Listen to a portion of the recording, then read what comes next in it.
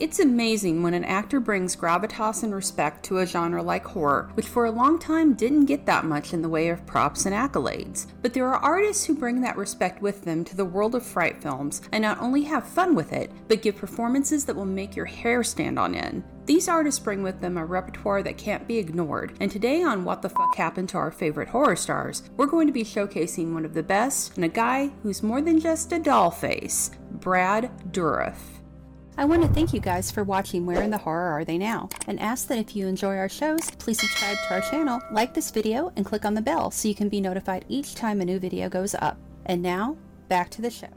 Brad Dourif was born on March 18, 1950 in Huntington, West Virginia. His father passed away when Brad was only 3 years old, and his mother remarried a professional golfer named William Campbell. Dourif's family operated a dye business. Not that sort of dye, D-Y-E, named Standard Ultramarine and Color Company, that thrived and did very well. It was started by his grandfather after he came to the U.S. from Europe. Brad dropped out of college to pursue acting in New York, and it was during his time as a stage actor that he would be seen by Milos Forman, and the beginning of his film career would begin in a massive way.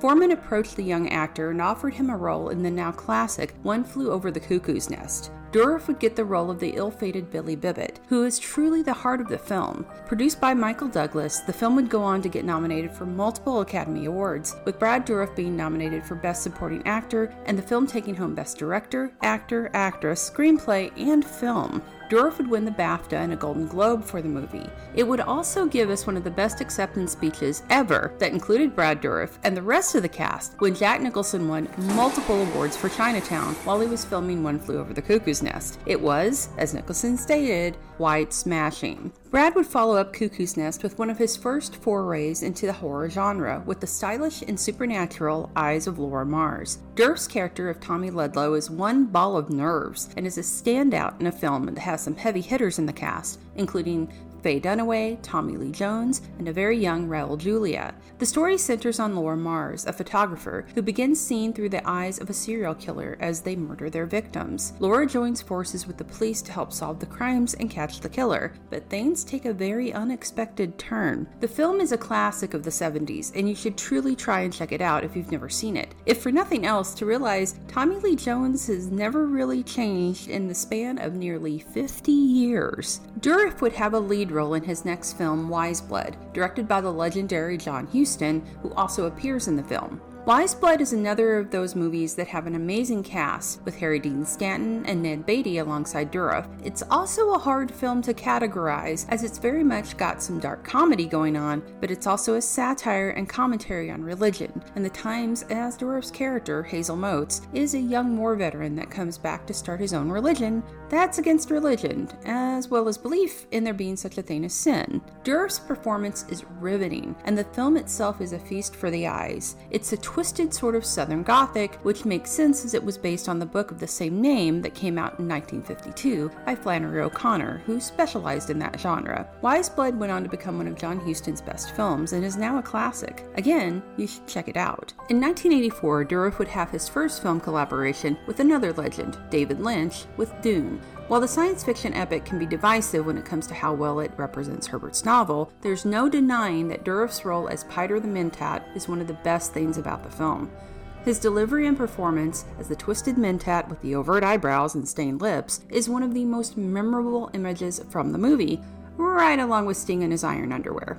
Dourif would follow up Dune with the role of Raymond in Lynch's classic weird noir, Blue Velvet. This would be yet another movie that would wind up on many lists of greatest movies of all time, and is considered one of Lynch's best films. 1984 would be the year, though, that would show the range of Brad Dourif and cement his status as a horror icon. That year, he'd co-star in Mississippi Burning, along with Gene Hackman and Willem Dafoe. The film would rake in awards and nominations about its story of a racially motivated murder set in the 1960s. That same year, Child's Play would be released, and the subgenre of the killer doll and horror would never be the same. Dourif would be the voice of Chucky, the possessed doll, and portray the non-plastic version of the fully named Charles Lee Ray.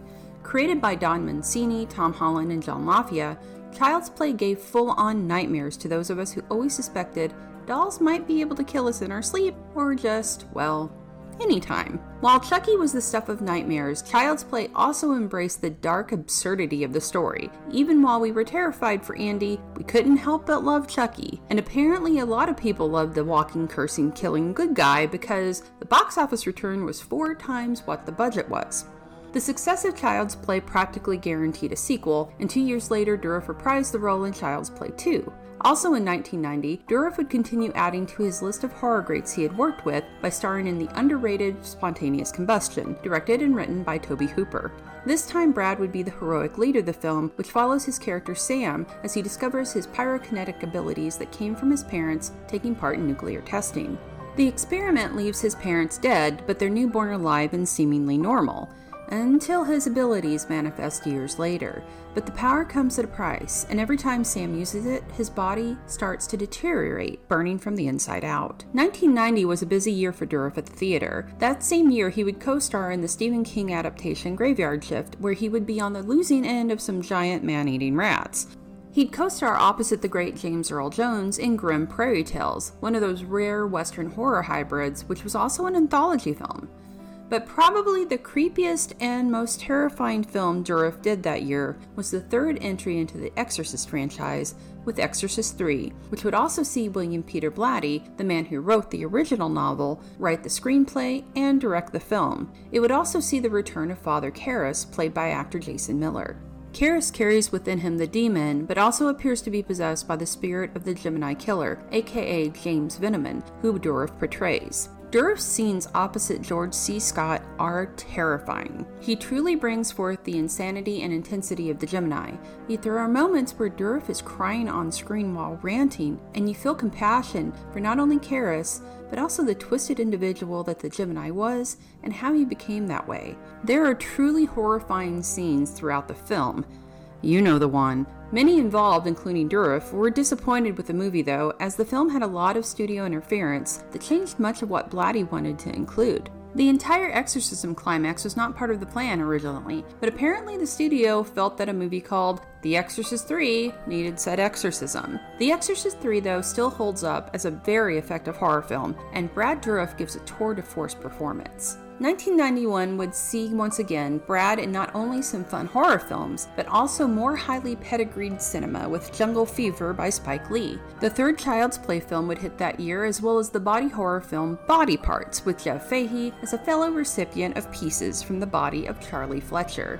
1992, Dourif would join the Critters universe in Critters 4. The following year, he'd add yet another name to that list of horror legends he'd worked with, as he co-starred in Dario Argento's Trauma, a giallo co-starring Piper Laurie and Asia Argento. In 1994, Dourif would star as a mad genius inventor of the killer in the title, Death Machine. I feel like Death Machine is one of those underrated films that deserves a lot more love.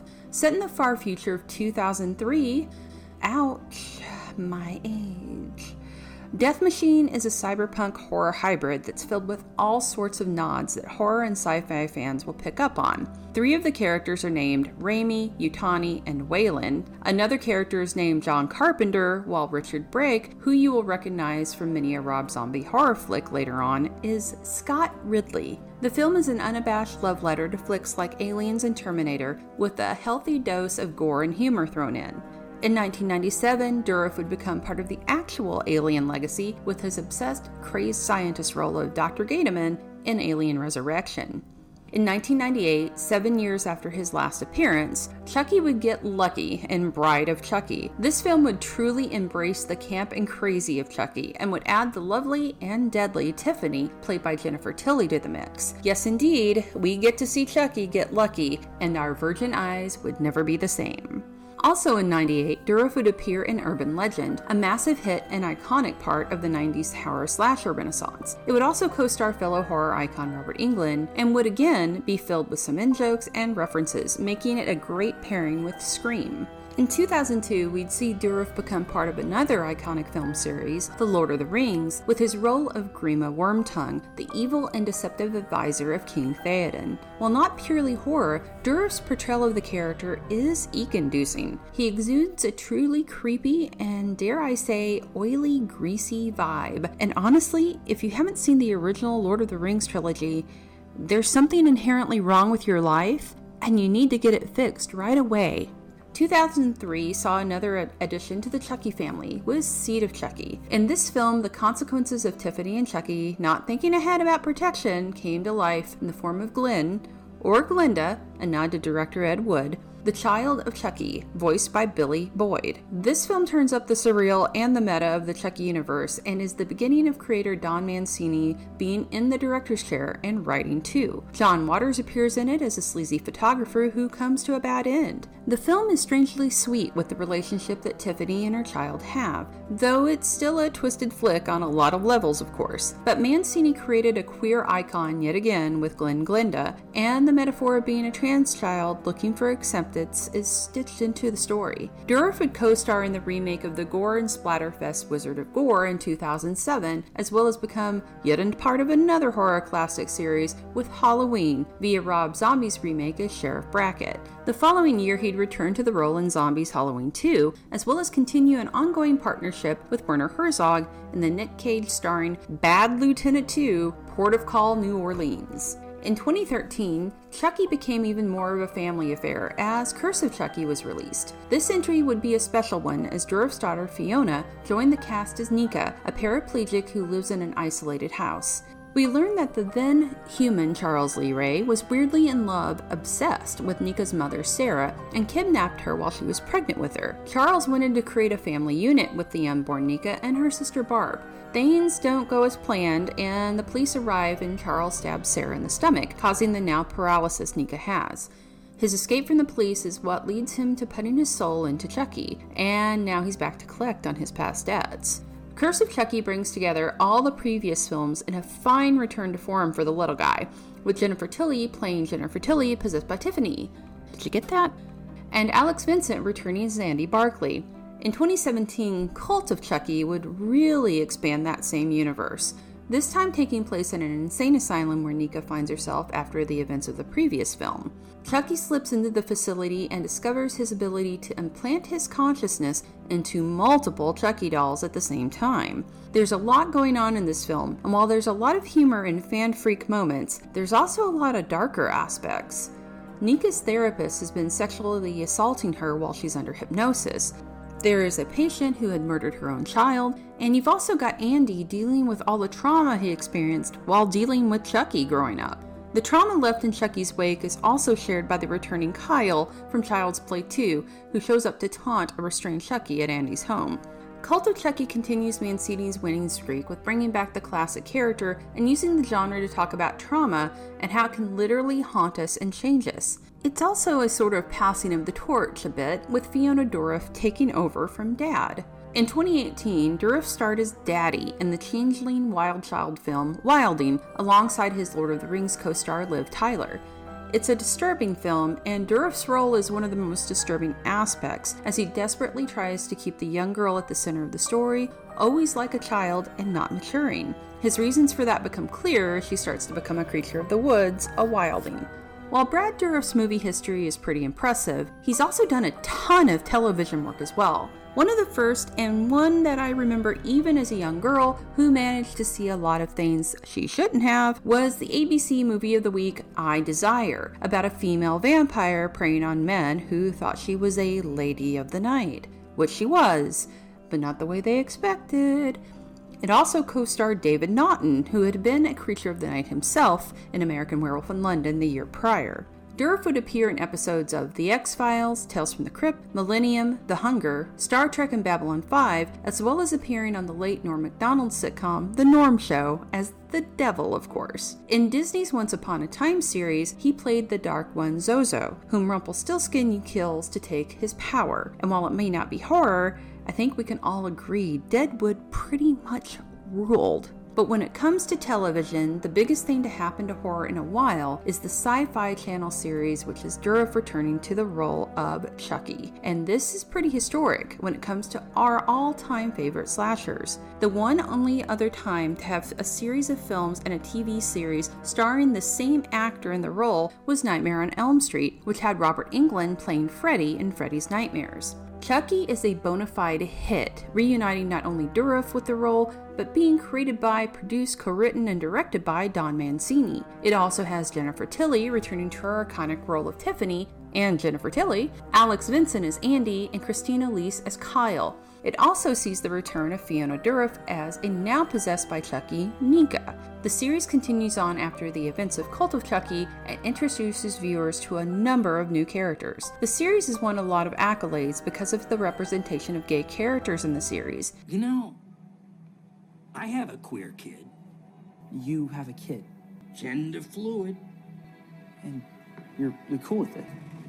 I'm not a monster, Jake. Creator Don Mancini is openly gay and truly put a lot of his own experience growing up within the series, with the lead character Jake. It's uncanny how much photos of young Mancini look like actor Zachary Arthur, actually. There are a number of flashbacks in the show that follow the life of Charles Lee Ray before he becomes Chucky in different stages of his life, but perhaps the most epic of these happen when Fiona Dourif actually gets transformed into a younger version of her own father playing the role. It's simply awesome. Passing the torch indeed. Thanks to the success of Chucky, a second season has been ordered by Sci-Fi USA Networks and will be coming to the small screen later this year. Brad Dourif's already legendary body of work just keeps growing, and the man himself shows no signs of stopping when it comes to his work. Brad Dourif is one of those actors who I know will show up eventually in something that I love. He brings a unique quality to every role he does and makes every one of them memorable. No matter the film or the role, he gives it his all and enjoys it. I can't think of a better way to represent that than the fact that while filming Lord of the Rings, all the British actors thought he was actually British, as he kept his accent throughout filming, never losing it. That dedication and talent makes him not only one of our favorite legends of horror, but a legend of films, period.